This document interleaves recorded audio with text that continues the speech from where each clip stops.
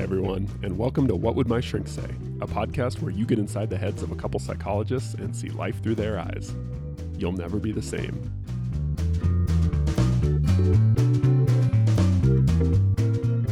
Oh, hey, Todd. Dr. Wignall. Fancy meeting you here. There you are. I come in your office and here you are. Let's talk about emotional maturity. Let's do. As we just when you decided that what we're going to do today. Yeah. I just heard all my friends and a lot of maybe exes just laughing that I would be talking about emotional maturity. I was going to ask you, how emotionally mature do you think I am? Scale of 1 to 10. I actually think you do pretty well. I know your wife though. I know your wife and It's far more emotionally mature than I am. Very. But I don't see you running afoul of her very often, so I'm gonna posit that you're doing all right. But you're sort of implying that a lot of your friends and exes They may would disagree that I should even do this podcast. You have and zero authority. I'll to go be ahead doing and this. exercise my right to disagree with them and do this podcast. Oh, good. All right. It's gonna be like a good country western song. Mm-hmm. Exactly. Okay, so let's kind of give a rough definition of how would you define emotional maturity? I think it's a person's ability to understand their emotions and act responsibly around theirs and others' emotional experience. Okay. Yeah. Yeah, I like that. I looked at a few, researchy definitions out there, but that's one that I've kind of Frankenstein together. So one's ability to understand your own emotional experience, the emotional experience of others, and to act fairly maturely and responsibly within that. I like that. Acting responsibly in relation to your emotions and the emotions of other people. Yeah. I think that, a precondition is sort of you have to understand something about emotions, but yeah, I see the essential part is that, because when you think I don't think you can be mature without being emotionally intelligent. In some, that's a good way to put it. I don't think that's possible. Right. You don't have to be an emotional genius, but you have to kind of have some self-awareness about your emotions and kind of have thought about them and reflected on them a little bit. And understand a little bit about how they work. Yeah. So I sort of think about this as, obviously little kids, of which I have 3, lack a lot of emotional maturity, understandably, right? Mm-hmm. They get mad and they just throw a tantrum, right? Which is not the most responsible thing to do, right? A mature thing to do. Not the most mature thing to do. Right. You just sort of talk about it in a respectful, reasonable way and kind of work through it, But no, they just throw a tantrum or start screaming or throw something right? And so what this suggests is they're not handling their emotions in a very responsible way. Yeah, they don't understand what's happening. And they're behaving in a way that is reflective of that they don't understand. So I think that's key. I'm glad you brought that up. Yeah. I think there's probably more to it than that, but I think the core of emotional maturity is how do you behave in the presence of strong emotions? I think part of the necessary context for that might be somebody else, right? Exactly. It could be your own emotions, right?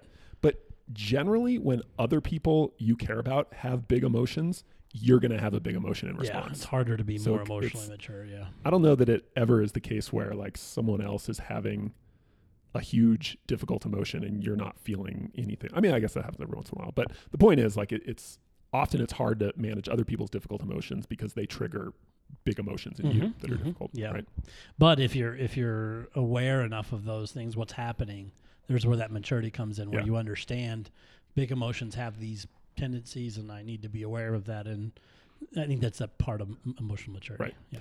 So if you think about kids developing, just like you would develop intellectual maturity, social maturity, take social maturity, right? Kids say hilariously cringeworthy things because they don't have a sense of sort of propriety and social norms and they might say something kind of uncouth or sort of uncomfortable.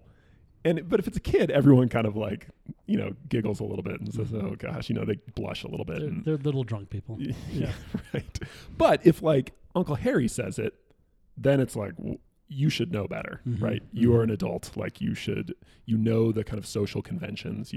So emotional maturity is interesting, I think, because I think in a lot of aspects, when you think a lot of different types of maturity, again, kind of intellectual or academic maturity, we all most of us go to school. We kind of are forced to sort of learn the basics. Most of us have, these sort of like, we kind of end up learning the basics of social kind of norms and maturity. But when it comes to emotional maturity, there's very little instruction or feedback, it seems like. Yeah.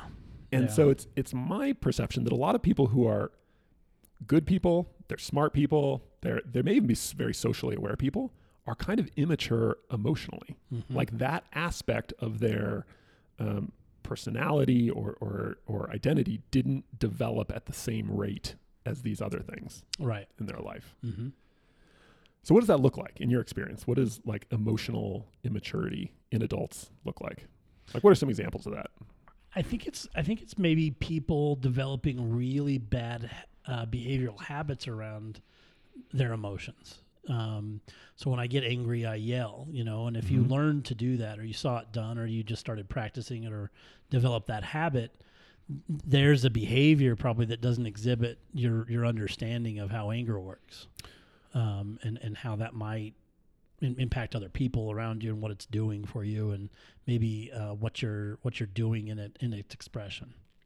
Right. So if you're typically a kid, like it's normal for kids to throw temper tantrums when they get angry, right? Mm-hmm. But eventually a lot of people kind of learn that not only is that not okay and it leads to some, problematic side effects, but there are better ways to handle anger, right? Like hopefully a parent sort of models something along the lines of, it's okay to feel angry, but even though you feel really angry and you want to throw that thing, maybe you just need to take a few minutes and go cool off. Or, maybe you can say, Mom and Dad, like, I need some help. My little sister's being a brat and I want to throw this rock at her head, but. Yeah. The idea that there are lots of behavioral options there. Exactly. And you can choose the one that will be more functional for you in this context. And I think that's maybe a sign of emotional maturity too, is being able to select a behavior rather than feeling compelled to do it by your emotional experience. When I think of emotionally immature people, I think of people who have, like contractors wear those big leather tool belts with have like lots of pouches and all sorts of different hooks and rings, and you can fit all sorts of tools and nails and a hammer and a drill, all sorts of stuff, right? Emotionally immature people are like, they're wearing this huge belt and they've got one thing. They've got like a nail in there. That's like the only thing they have, right? So when they get angry, they blow up. This is like the only response they have to getting it. They've got one tool. Right. And it's usually not a very good tool, right? But they don't. A big part of the problem is they don't have other options. They haven't cultivated other options, right? And so practice them, or of course they're going to end up doing this thing that all of us think is really emotionally immature, right? But it's not that they're necessarily trying to be, bad or mean or something like that. They lack the skills, right, to do anything differently, right? Yeah. Or there's a thought there that they can't not have their way, and they're driven, at all costs. But regardless, there's some misunderstanding about how they're choosing to express their emotion that's probably more destructive in a relationship than constructive. Right. And immature. Yeah. Another one too is avoidance, I think, and you see this a lot where when people get upset, their tool is just to kind of like pretend like it's not happening, or just go run away, basically do something else, right? So my spouse is feeling upset and like, I don't know what that's about. Like, I'm gonna go play golf for 6 hours. Yeah. Yeah. Which is a behavioral choice that doesn't exactly exhibit your nuanced understanding of what might be conducive in that situation to your relationship. Right. It's like when I was a kid, I remember one time I had just gotten this brand new like bow and arrow, like a real bow and arrow. And I don't know what was going through my mind.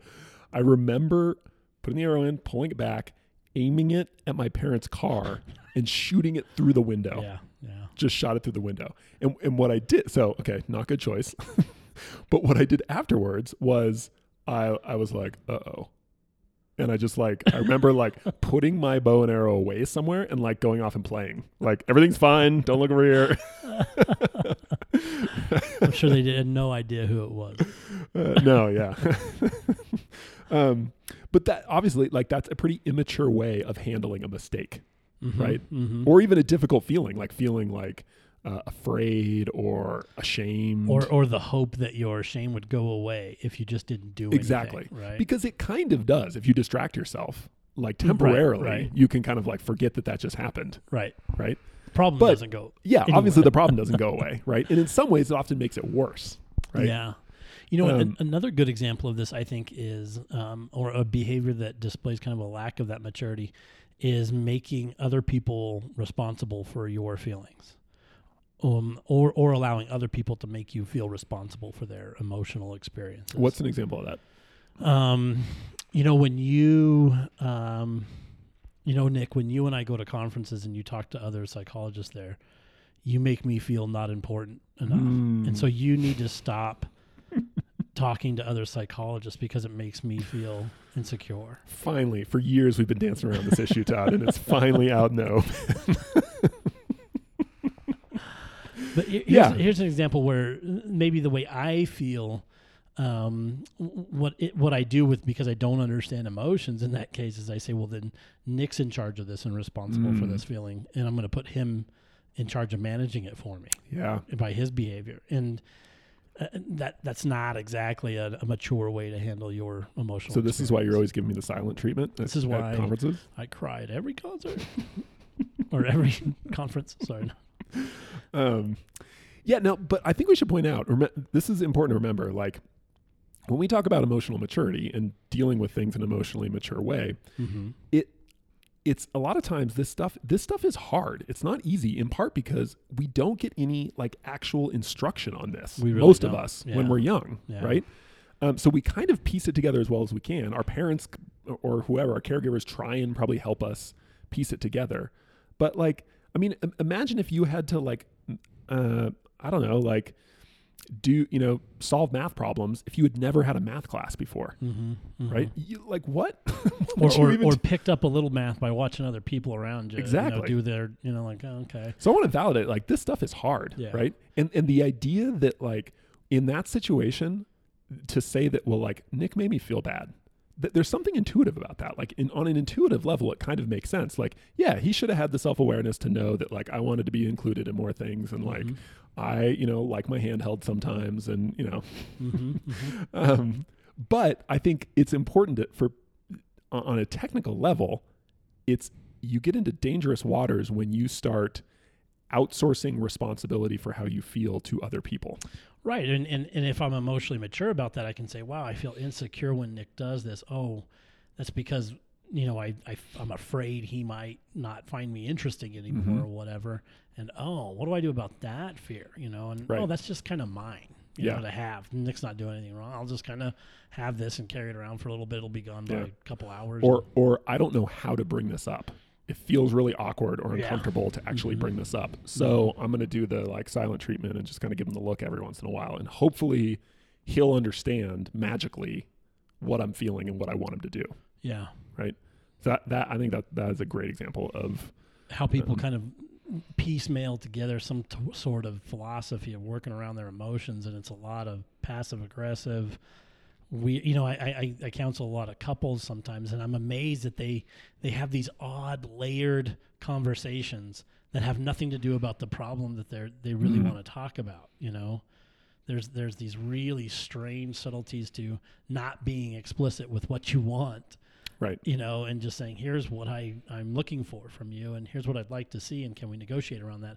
Instead, it's this weird kind of discussion about who's right and who's wrong about what time this was said and what word was used, and it's like these things are so off the subject almost that And to be fair, the only reason we can somewhat confidently say like this is super weird and like obviously unhelpful that they're responding to their emotions like this is because both of us spent like the better part of a decade like studying emotions and how they work, and we spend all day every day hearing people's stories about emotions and how their reactions to them don't work very well. Yeah.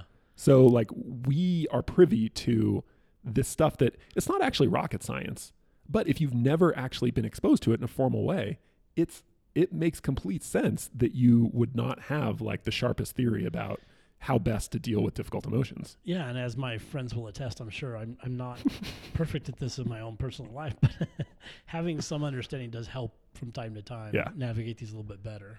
And I think that's a key, like, sort of broader part of emotional maturity is just the willingness to think about your emotions and your behaviors and how they work together. And even if you don't have the answer, to like think about it a little bit and be a little curious and say like, all right, I keep doing this. Obviously this is not working for me in my relationship. I wonder if there's a better way to do this. Like, who could I Google this? Like, can I talk to somebody about this?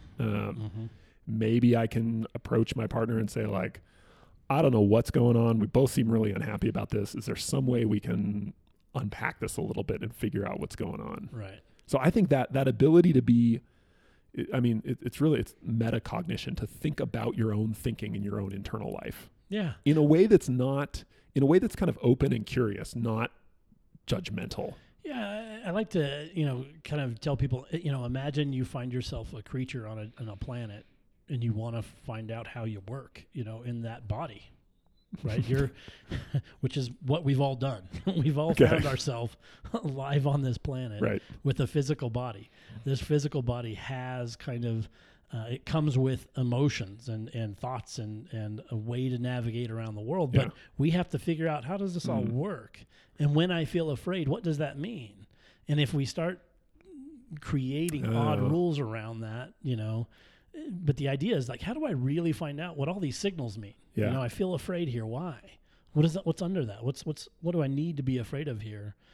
But if we're not really paying attention to those things, I think we're missing. But it's easy because we're not taught this in a class. It's almost like you get an instruction manual for this body that includes things like nutrition and physical health and school stuff and some social norms and like. But the emotional stuff is missing. Someone ripped that out. Nobody and tells you just you don't have that. How to sit behind your eyeballs and actually walk around through the planet. Right. But figuring out like, I feel this way, and why do I feel? Is it okay that I feel that way? And how do I want to manage that? Well, big clue there. Yes, it's okay that you feel that way. But the idea is like, how do I accept that I have these emotions and understand them in a way that's functional for me? And I think my last point on this is, while it's obviously super important for all of us to continue to work on our emotional maturity and understand our own emotions in certain situations and relationships, I also think thinking about the idea of emotional maturity is really important when you're assessing other people. When you're getting ready to get into any kind of significant relationship, whether it's it could be like a marriage or some kind of romantic partnership, but it could be like, are you going to go into business with someone? Are you going to hire someone? Right? Anytime you're committing to a serious relationship, it's really worth having a specific lens you look through that kind of highlights emotional maturity or immaturity. Because no matter how like brilliant they are or how good looking they are or how charming they are, if they are emotionally immature, they're going to be a pain in the ass to work with. Yeah. Whether that's in business or in a marriage or whatever it is. And you want to, again, because we're not taught much about this, we tend to not look for this in people. We look at all the other stuff often, but we often kind of gloss over things like bits of emotional immaturity. Yeah, how do they handle disappointments? How do they handle the conflict, these kind of conflict, and how do they communicate well? And and good advice. You got to look at that stuff. You got to really. Well, you don't have to. You have to. Sure, of course. It behooves you tremendously to really develop kind of a spidey sense for that and looking for in any kind of meaningful relationship before you kind of jump in. Is this going to work on kind of is this person capable of coexisting emotionally in a way that works for me?